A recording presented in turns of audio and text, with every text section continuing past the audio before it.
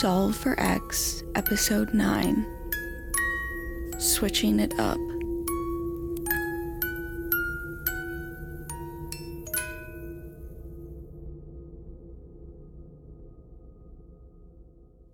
Yep. Yeah, I know. Yeah. What do you think I've been trying to do? No, sir. Yeah, yes, I can handle it. Yes. Oh my god. Do you need me to come down there? Oh. Alright, let's get this thing going. Oh, they're already going on the report. I assumed you might have been busy for a while, so I just got started. I can start them over if you'd like. No, that's fine. Just let them continue. The faster we're done here, the better. Turn it up. And of course, they all complained about that. Trying to get kids these days to go for a hike in the morning and appreciate nature, it's an uphill battle in every sense of the way. The kids all love Camp Counselor Ben though, and they have no problem listening to him, so with his help, at least we got out on the trail at a decent time. I was so excited for that fresh mountain air, but it was weird. As we got going, I took a nice deep breath in, expecting that cool, crisp feeling. But it felt instead almost stale? I don't know. I didn't have a lot of time to really analyze this though because, well, I know sound echoes around the forest, but I could see all of the kids. They were right in front of me, but from way behind, I swear I could hear one of the campers, little Timmy, screaming for help. I know he wasn't. I mean, I was looking right at him. I'm listening to him argue with Jason about which Pokemon would make the better house pet. Jason's vote was Mr. Mime, which, I mean, that kid's gonna grow up to be a psychopath. But anyway, I didn't exactly want to stop the whole group to announce I'm hearing voices behind me, so... And it quieted down. Sir, please don't do that. You'll interfere with the recording. Oh, right. The rest of the day passed as usual. Cabin Bluebird did some wonderful tie-dye, while Cabin Raven played dodgeball. And Samantha got her 5th bloody nose of the trip. It was set to be one of the clearest nights of the week, so Ben and I set up the campfire for the kids once it got dark. We were ready to do some stargazing and eat our weight in burnt marshmallows. I just finished scaring the kids with my spooky story around the campfire when Ben went up to get the marshmallows that we forgot back at the main cabin. Kids were all talking amongst themselves, sword fighting with the sticks they could find, But that's when I heard what sounded like Ben screaming for help in the forest. All of the kids went silent, so I know I wasn't the only one who heard it this time, and for the longest time, it was just the crackling of the fire echoing around. I was about to tell the kids to wait there, while I go find out what that was, and suddenly, Ben was right behind me, bag of marshmallows in hand. Sir? He asked if we were all still spooked from my story, clearly seeing us all frozen. But before I could explain... This is so boring. He screamed out for help again. It sounded exactly like Ben. But I mean, he was right in front of me.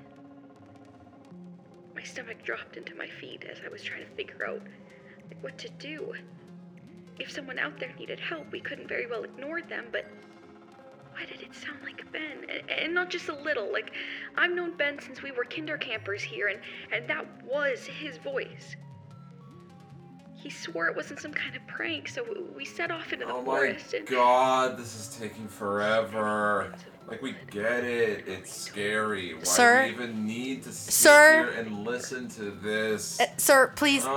It's Nate, boring. please. It was your mandate that we supervise the reports, and it's a good thing, because listen. I thought during my prayer that I had made peace with dying on that operating table, but once it began to feel like it was no longer... Wait, that's not right. But Exactly. As I've been mentioning lately, they've been switching partway through. They shouldn't even be able to remember anything other than the current test. How is this happening? Trauma is a powerful thing. My working theory is that this is being caused by a mix of trauma, over-experimentation, and subject-wise rebellious influence. I say we kill 2 birds with 1 stone then. Meaning? Have we got enough to close this camp file? We have a complete file for Subject A, but barely Good enough. 4. Put them out. All right.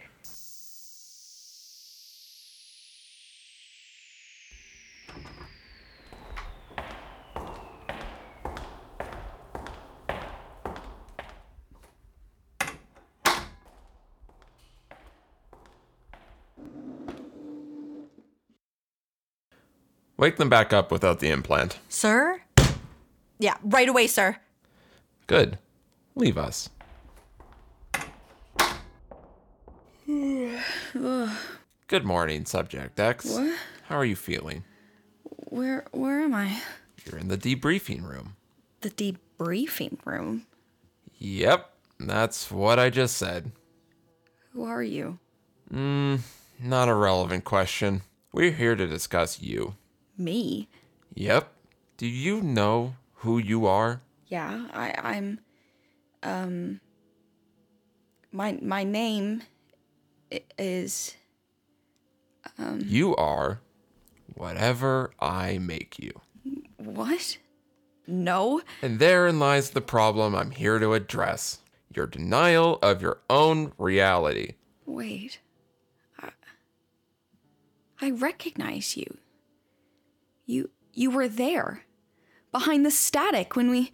Wait, Taylor, oh God, is she okay? And Janet, oh my God, Janet, inside she was all Yep, just... wires. Yep, you've rambled about those a lot. Listen, okay, you are here in this magnificent facility to perform your assigned role. And that's it. That's really it. And we all have a part to play here. And even a single actor, cog, or creature is out of line, then we must begin again. I'm something of a perfectionist, you could say. But as you can imagine, having to run these tests over and over is a costly endeavor, draining my finances, time, and patience. So consider this your final warning. Perform your role as written properly the first time, and stop resisting our treatments, or it will be curtains for you, okay? Am I supposed to just accept that? Just say, yeah, sure, I'll be hunted. Watch the people or robots or just watch others die? Just to what? Forget it all so I can do it again? Just waiting for the day that I'm too slow and I end up the chew toy? Well, yes, exactly. I don't even know why you're throwing a fit about the memory thing. Wiping your memories is a mercy. How the fuck is forgetting everything about who I am a mercy? Your little tests are fucked. How can I possibly prepare to fight these things if I can't even remember there's anything after me? See, you continue to misunderstand your role here. Your generation always makes me laugh. You always think you're the grand hero of every fucking story, never considering you're just cog number 472 in the grand machine. A cog. Am I a robot? Oh, fascinating. Do you think you are? I don't know.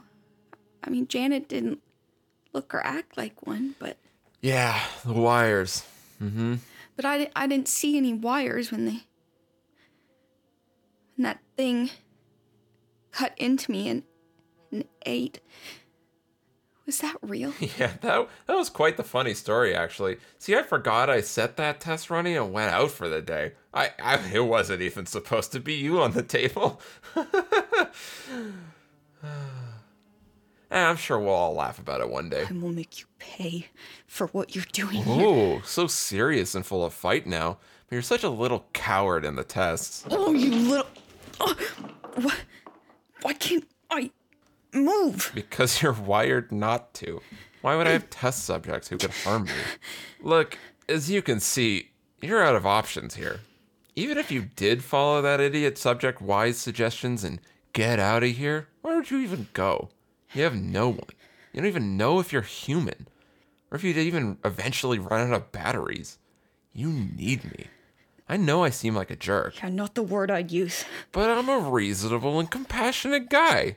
So I'm willing to make a compromise if you stop trying to kill me and sit back down.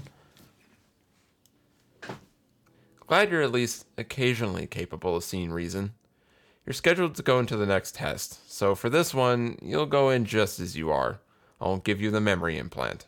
You will know something will be lurking, so you can be better prepared. Why? Why are you now willing to do that? Because right now, you have foggy half memories of the trauma and violence you've seen. When you really see it in front of you, feel the red-hot panic burn through your veins, and remember every detail. No matter how tightly you screw your eyes shut, you'll be begging me to put you back under, to forget the reality of where you are. You will beg to properly play your role in this little play of ours. And if I don't? And how did you phrase it? A chew toy. So do I even have a choice? Great, so it's decided then. You'll go into this one as you are and witness the horrors firsthand. How exciting. Oh, you can play a fun game of trying to guess who's human, if any.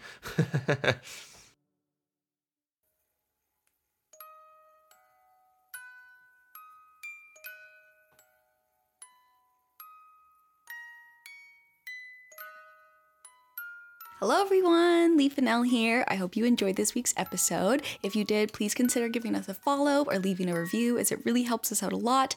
Voice performances this week, we had the lovely Patricia Chai as Sloane, Evan Fennell as Nathaniel, and myself, Lee Fennell, as X. Don't forget to check us out on Instagram, TikTok, and Tumblr at solveforx_podcast. Thank you so much for listening, and we'll see you next time.